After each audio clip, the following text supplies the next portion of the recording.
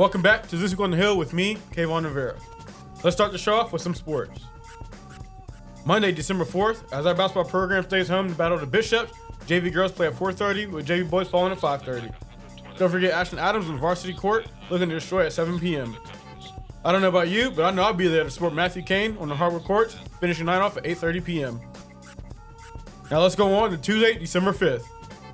Back to the hardwood courts, the boys JV basketball team is playing away at Charleston Charter High School for math and science starting at 6 p.m. The boys JV and varsity wrestling team will be competing at home against West Ashley and Bishop England. Get ready for some intense wrestling matches. It's going to be an exciting night of basketball as both the girls and boys varsity team try to seal the night by taking on Charleston Charter High School for math and science at their home court. I know I'll be there ready to see some hoops. Next up, Wednesday, December 6th, the only event I have for you this day is the boys JV wrestling team against a challenging matchup, the Cane Bay Crowboys. Good luck to them.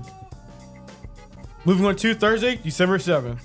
The girls JV basketball team will be hitting the road to take on Military Magnet in what promises to be an exciting matchup. Meanwhile, the boys JV and varsity wrestling team will be heading to Goose Creek High School to show their skills on the mat. It's going to be an exciting day of sport.